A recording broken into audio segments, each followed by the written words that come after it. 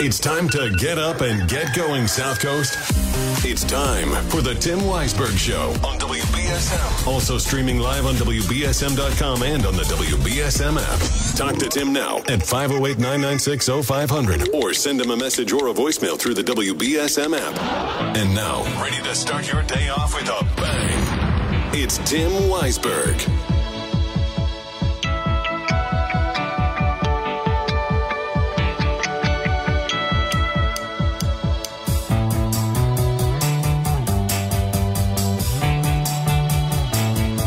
Good morning. Happy Tuesday to you. Although it's wet and it's sticky and it's really gross. That's the word I can use to describe the weather this morning. It's gross.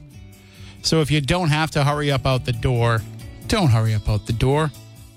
But it will clear up a little bit later on. Just be aware of that flood watch. And you know, normally we hear that term and we say, yeah. But after last week's rainstorm in which we saw flash flooding happen across the city, take it seriously. Take it seriously and keep in mind that everybody else is stuck in it too. Don't blame them. Don't blame them for Mother Nature. It's like Groundhog Day. Don't drive angry. So just be a little bit careful when you're out there this morning driving around. Of course, the big story yesterday broke about mid-morning. The UMass Dartmouth College of Visual and Performing Arts will not be holding classes this fall in the Star Store building. Now, if you are not familiar with that building, it is a former department store. It was, I believe it opened in the late 1800s as a department store, and for many years, it was the Star Store that everybody went and shopped at. Colleen, who calls in regularly, used to work there. It served food there. Because, you know, supermarkets. What are you thinking, Tim? Stop looking at Stop and Shop while you're talking. Department stores used to have the lunch counters. And so that was a place that a lot of people growing up in this area would shop at. And then it sat empty. Senator Mark Montigny spearheaded the effort to turn it into a UMass Dartmouth campus, to turn it into a place where the College of Visual and Performing Arts could hold their classes. And that really was the impetus for the revitalization downtown. It was certainly a major driving force in the downtown revitalization. And I want to examine some of the comments that were made yesterday. First of all, let me just say, I think that it's ridiculous that it's not being funded. After 20 years of it being funded, they've decided now to pull the plug on it, especially at a time when they have an opportunity to purchase the building. The Commonwealth does. Because of the original lease that was signed with the developer back in 2001, when the 20-year lease was up, which was 2021, they had the option to buy the building for $1.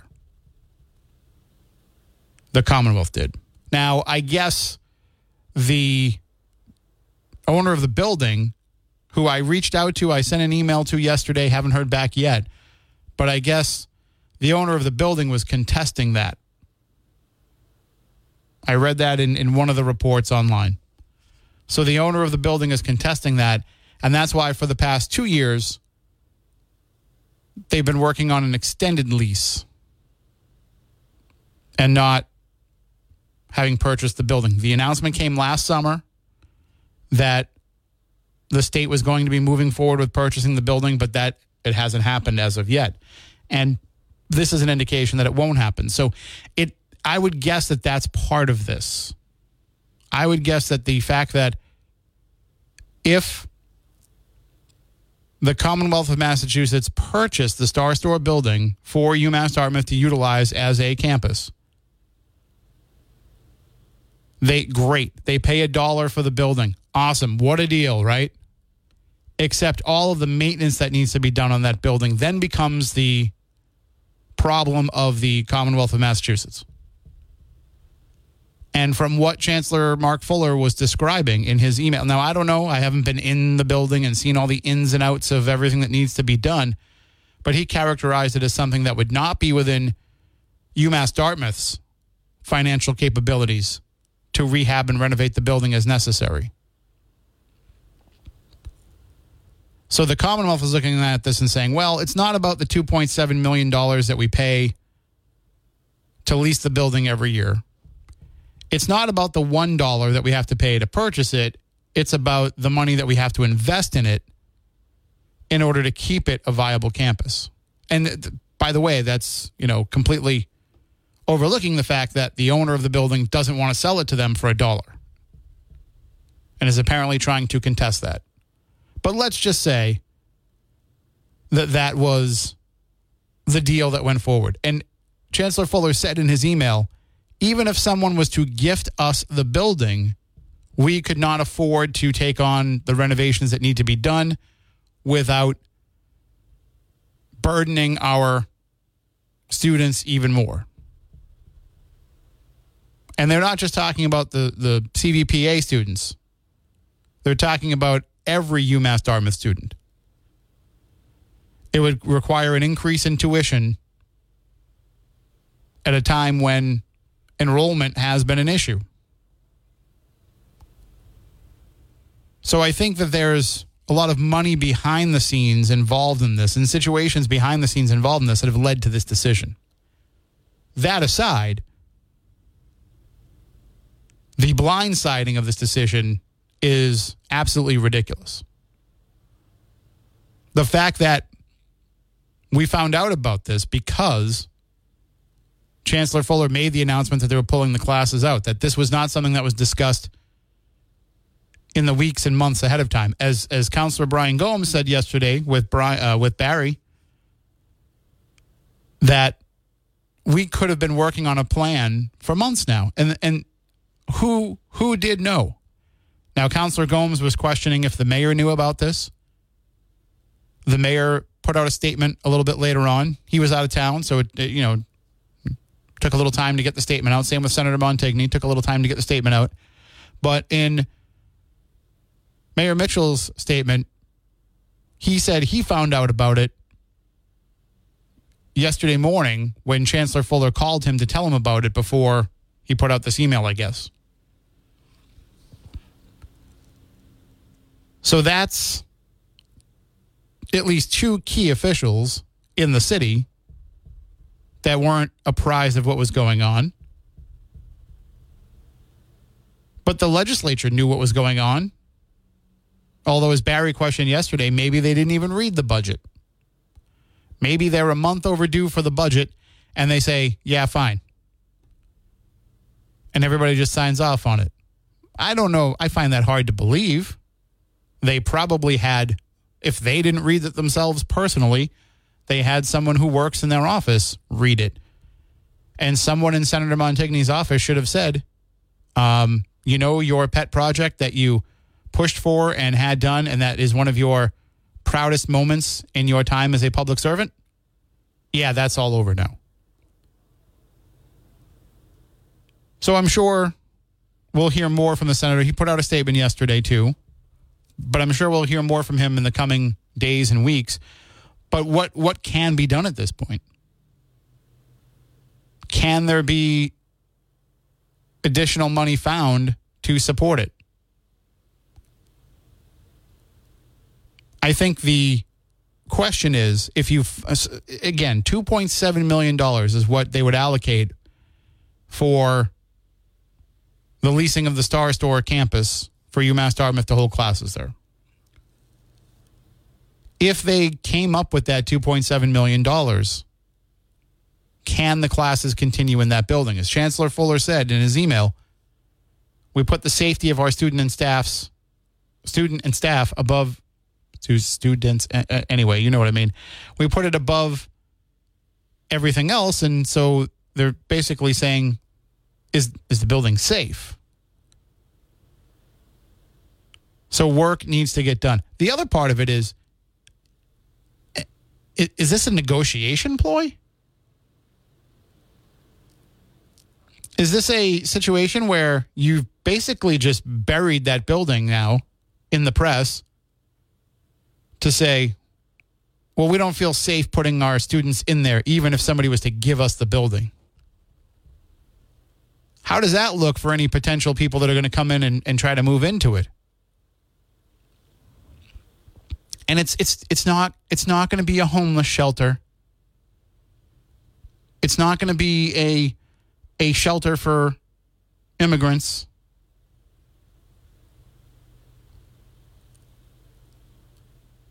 It was kind of, I don't want to say jokingly, but or even half jokingly, but it was kind of brought up by Chris and Marcus yesterday, and people have just run with it.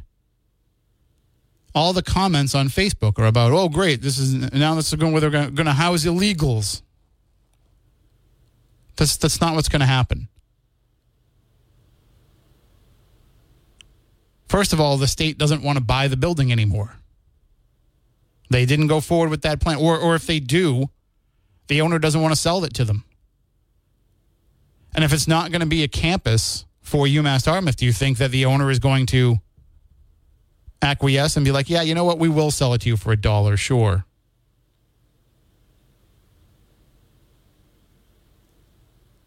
The state is saying they don't want to spend the money on it to keep it as a campus. They're not going to spend the money on it to turn it into migrant housing. And the $45 million a month that's being spent to house and shelter and aid immigrants is not the reason why they're not giving the $2.7 million to UMass Dartmouth or giving the $2.7 million to leases for UMass Dartmouth. They are not tied into one another. Anybody who tells you that they are is just pushing their agenda. If you are spending $45 million a month on aiding immigrants, you are not worried about the $2.7 million a year that you are paying for this building. $2.7 million. I don't want to say this in a way that seems cavalier, but it's kind of a drop in the bucket even for the city of New Bedford's budget. I know it's a lot of money, and I get that. But when you look at the size of the city of New Bedford's budget, $2.7 million, if they had to pay $2.7 million for a school building every year, yeah, it's tough, but it's not the end of the world. So now transpose that into the state budget. And then you realize to yourself, okay, it really is a drop in the bucket. There's got to be another reason why it's not about the money. And that's what needs to be further explained. That's what we need more information about. So we need to know why the legislature doesn't want to fund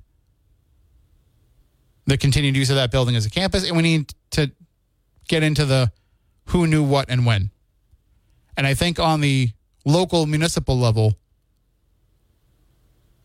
we found out that they were blindsided by it. The mayor, the city council, blindsided by it. How long has Chancellor Fuller known about it? Should he have been having more discussions with city officials about it? Or any of the other leadership at UMass Dartmouth? I don't want to just put it on the chancellor, although he is the head of everything. And then the other part of it, and again, I don't want to belittle the importance of Star Store to downtown. I know what a gem it is, and I know how important it is to the lifeblood of what goes on down there. But I don't think that this is the demise of downtown New Bedford. It was the impetus for the buildup of downtown New Bedford.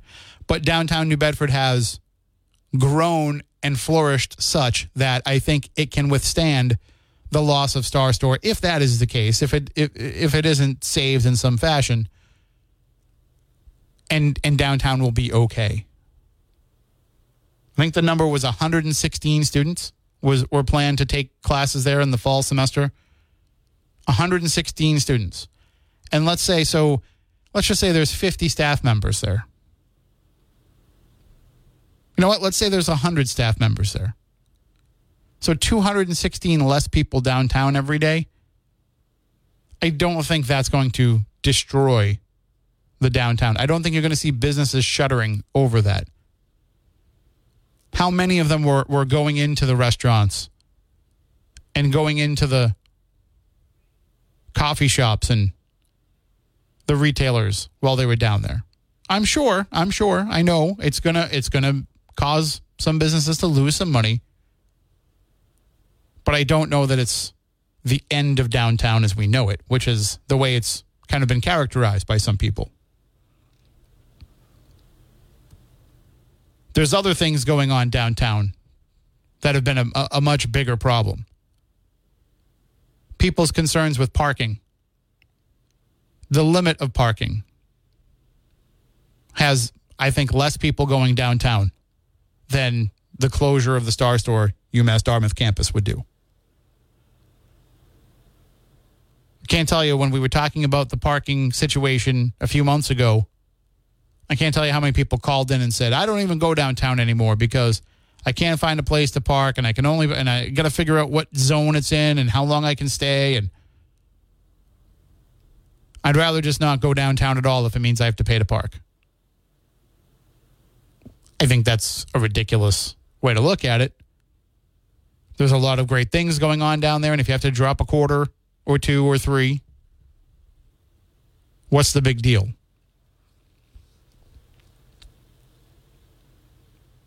I mean, I've never had an issue with paying to park downtown.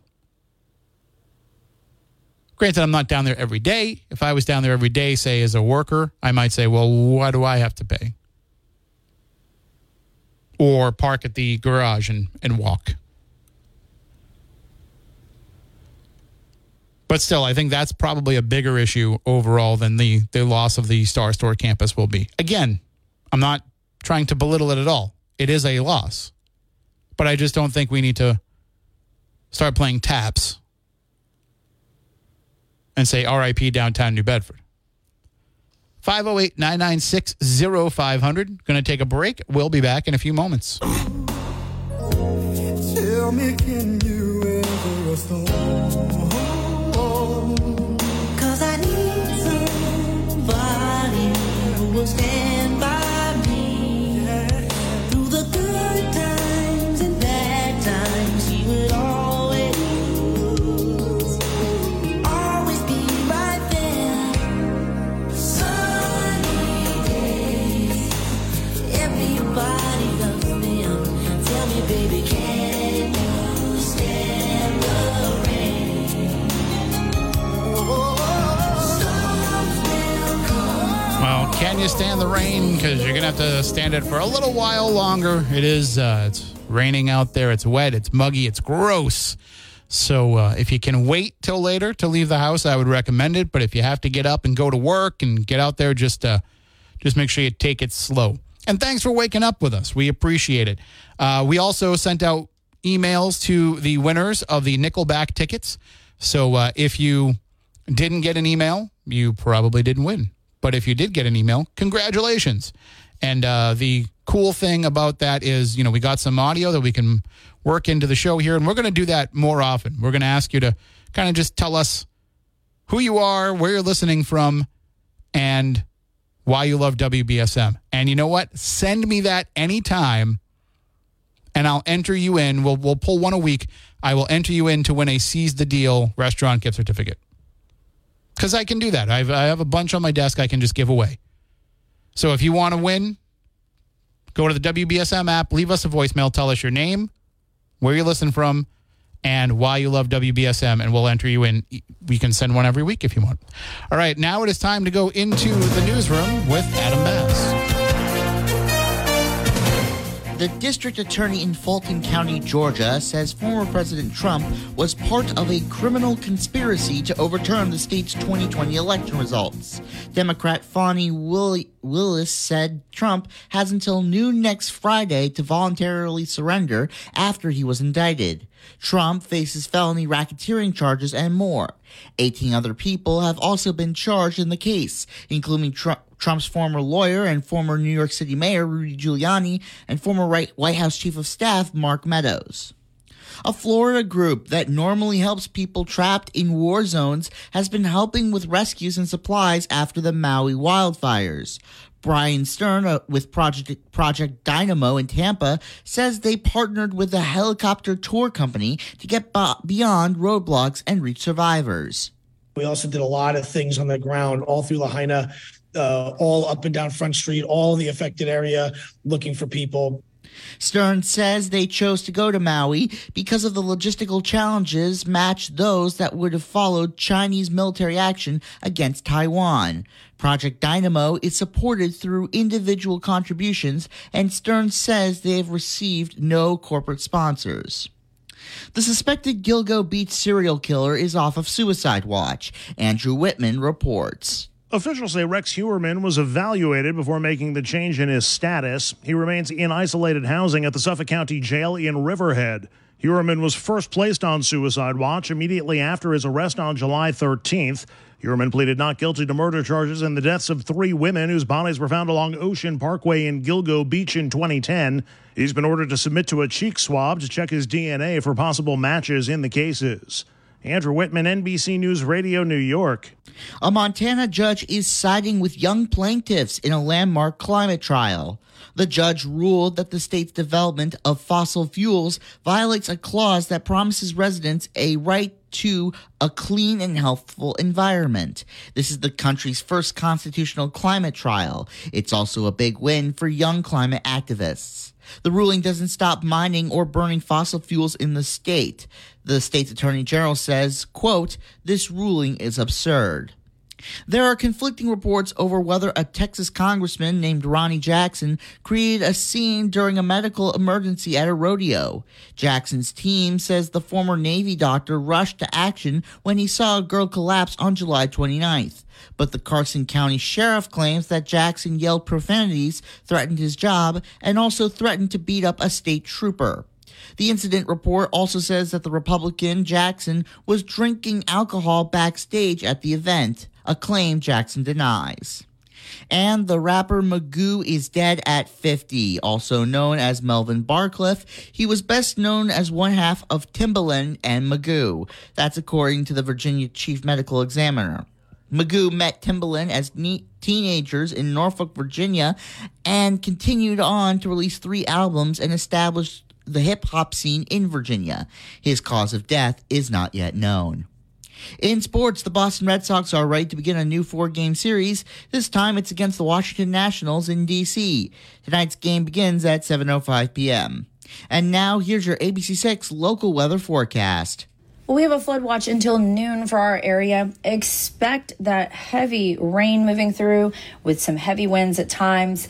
As we head into the afternoon, it's going to be more drizzly, cloudy with some afternoon scattered showers. We'll reach a high near 74. As we head into the overnight, it's going to be mostly cloudy and humid. We could see another spot thunderstorm passing through, low of 65. Tomorrow, just a few spot showers, humid, high near 78. From the ABC6 Weather Center, I'm meteorologist Skylar Spindler on New Bedford's News Talk Station, 1420 WBSM. It is currently 72 degrees right now in New Bedford. I'm Adam Bass, WBSM News. Stay up to date with New Bedford's news talk station, WBSM, and get breaking news alerts and podcasts with the WBSM app. Starting the South Coast off right each morning. It's a beautiful morning. It's the Tim Weisberg Show. Weekdays from 6 a.m. to 9 a.m. right here on WBSM.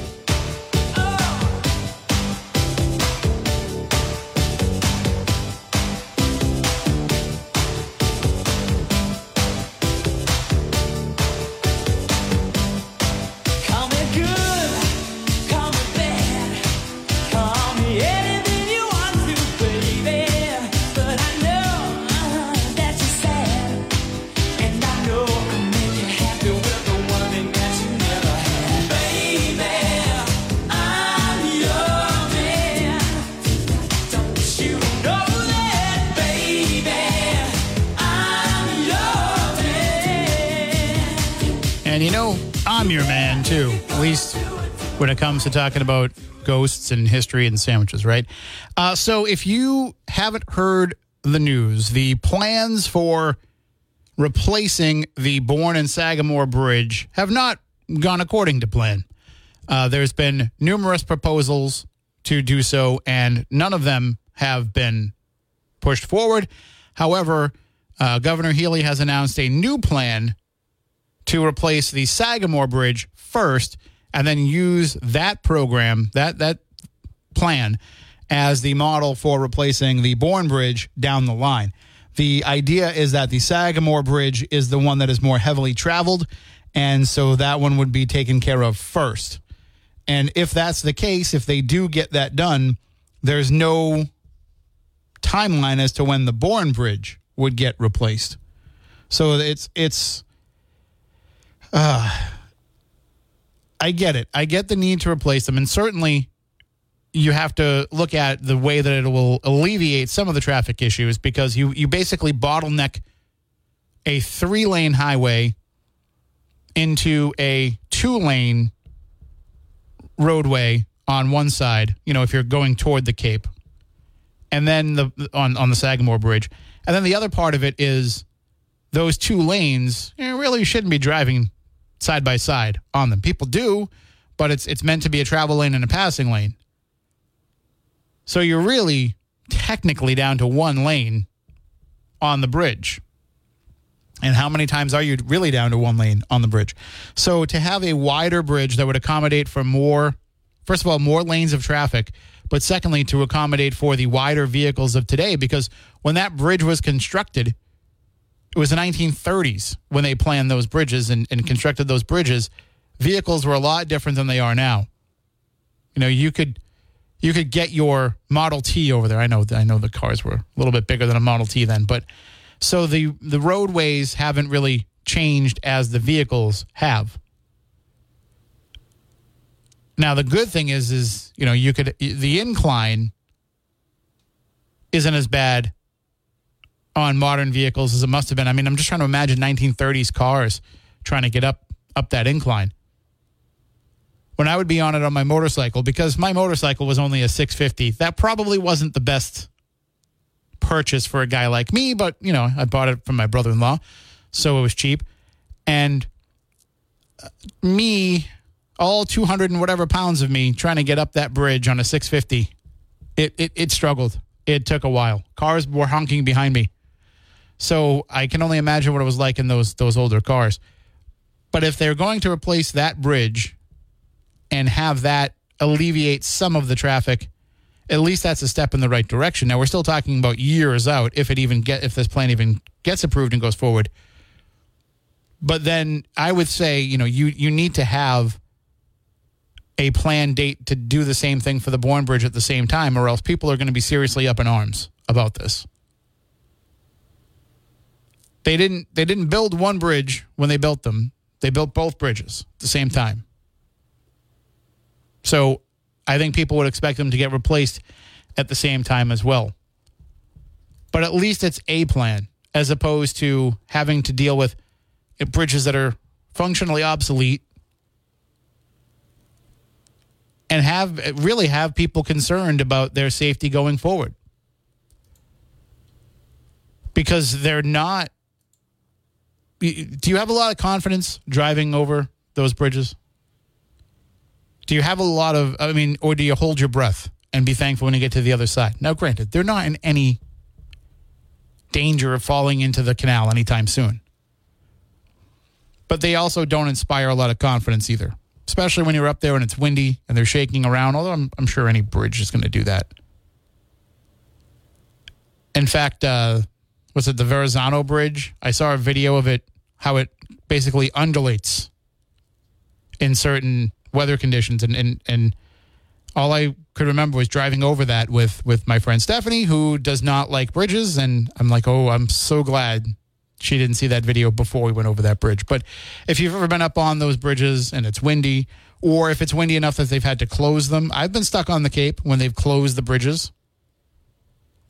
I'm like, well, what am I supposed to do? How am I supposed to get home?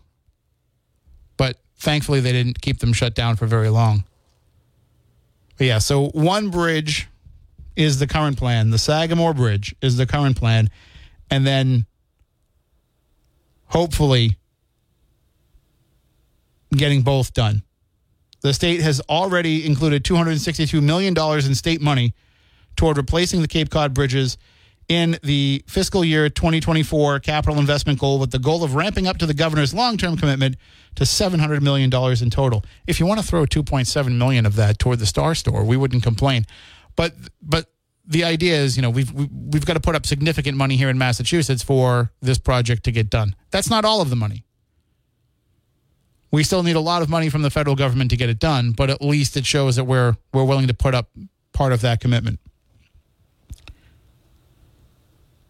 So let's see if this plan has any legs more than the previous plans that have crashed and burned. 508-996-0500. Let's take a break and return in a few moments.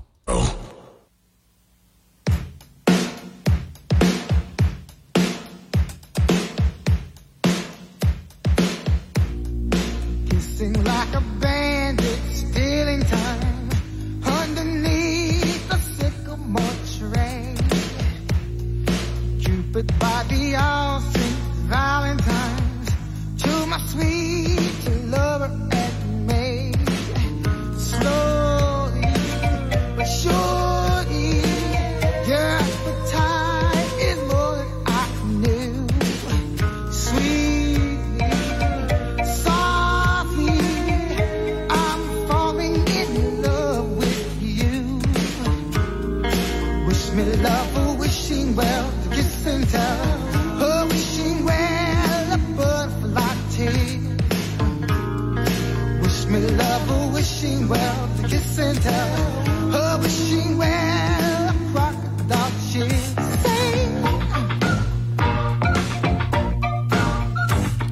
And welcome back in. That is the artist formerly known as Terrence Trent D'Arby, now known as Sananda Maitreya.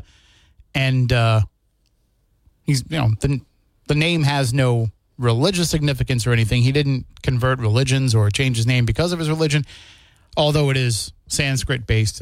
He just decided one day that Terrence Trent D'Arby was dead, and this was his identity. He's also claimed at times to be a space alien, but still a great singer. And the opening of that video, the best artist entrance into a video of the 80s, in my opinion, the way he slides into the frame. And it's a great song. 508-996-0500 if you want to call in and chime in. We were talking about the Star Store, the fact that UMass Dartmouth will not be holding classes there this coming fall semester.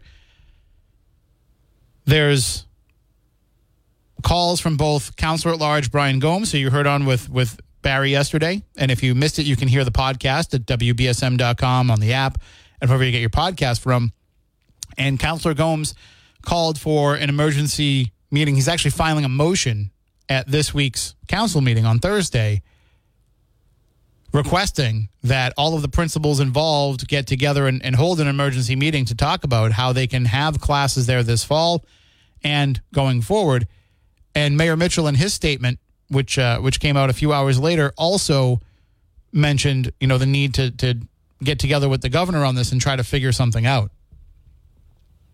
But I still have questions. I still want answers as to why, first of all, why weren't we told that this was happening?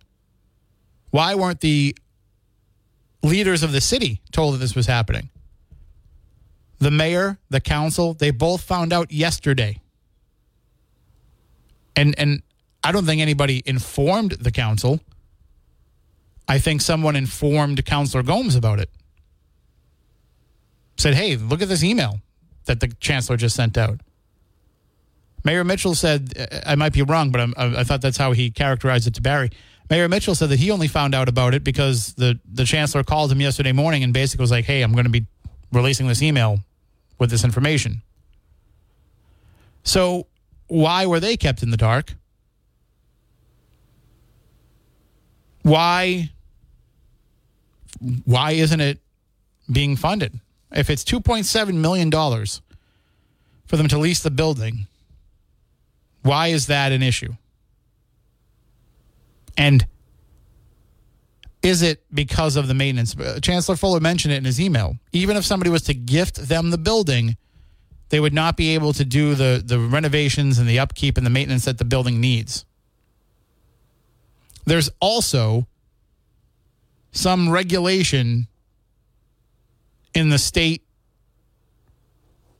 laws that if the state doesn't own the building, the state won't pay to do the repairs. So if they want to rehab the building and fix all the issues that are there, they have to own the building. They were supposed to buy the building for $1 when the lease was up in 2021, but it appears that the owner is holding back and challenging whether or not he does have to sell it to them for $1. I don't know that for sure. I just read that in some of the reporting, and I have emailed the owner, but I haven't heard back from him.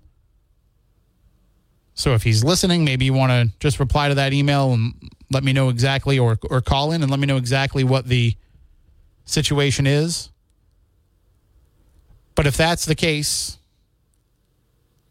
I mean, what are you going to have going on now? Who's going to be in the building? Do you have people that want to lease it out? Do you have someone who wants to buy it for market value or more than $1?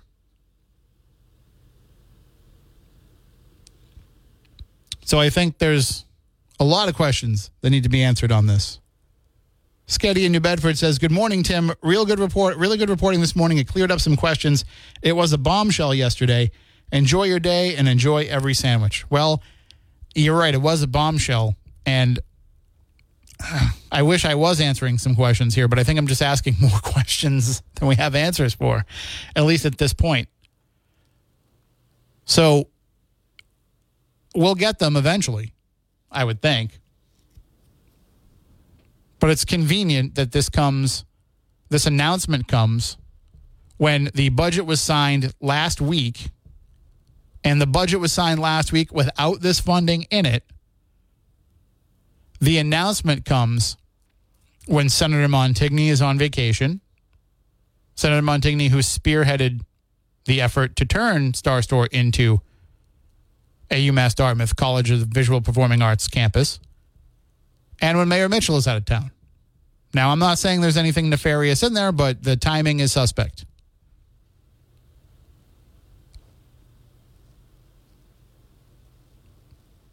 And the chancellor made a very good argument as to why the school has to pull out of the Star Store. And it makes sense. It makes complete sense what Chancellor Fuller wrote in his email,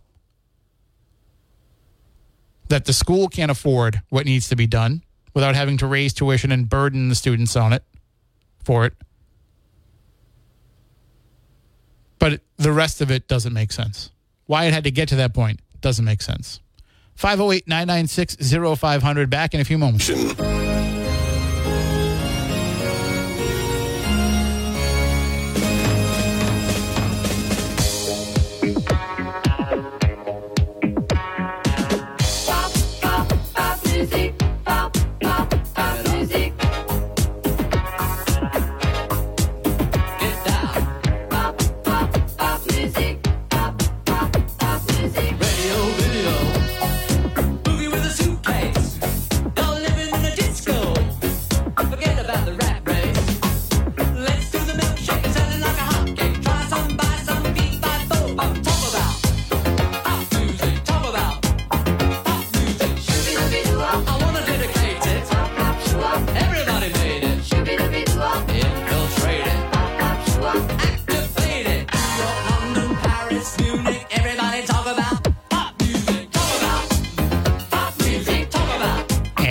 You'll have that in your head for the rest of the day. You're welcome. That's a great song, though. M, that's his name, just M, the letter M. M created a true classic there. I remember when U2 was on the Pop tour, the Pop Mart tour in 1997 when the Pop album came out, and I went to a couple shows on that tour, and they would open up the shows with a remixed version of that would just really kind of build up to a crescendo. It was pretty awesome. So, and also speaking of the music that I'm playing this morning, Sully and Acushnet had sent in an app chat message. Terrence Trent, that is a great video and song. Wishing Well, one of my favorites from the '80s. Yeah, maybe we'll do some some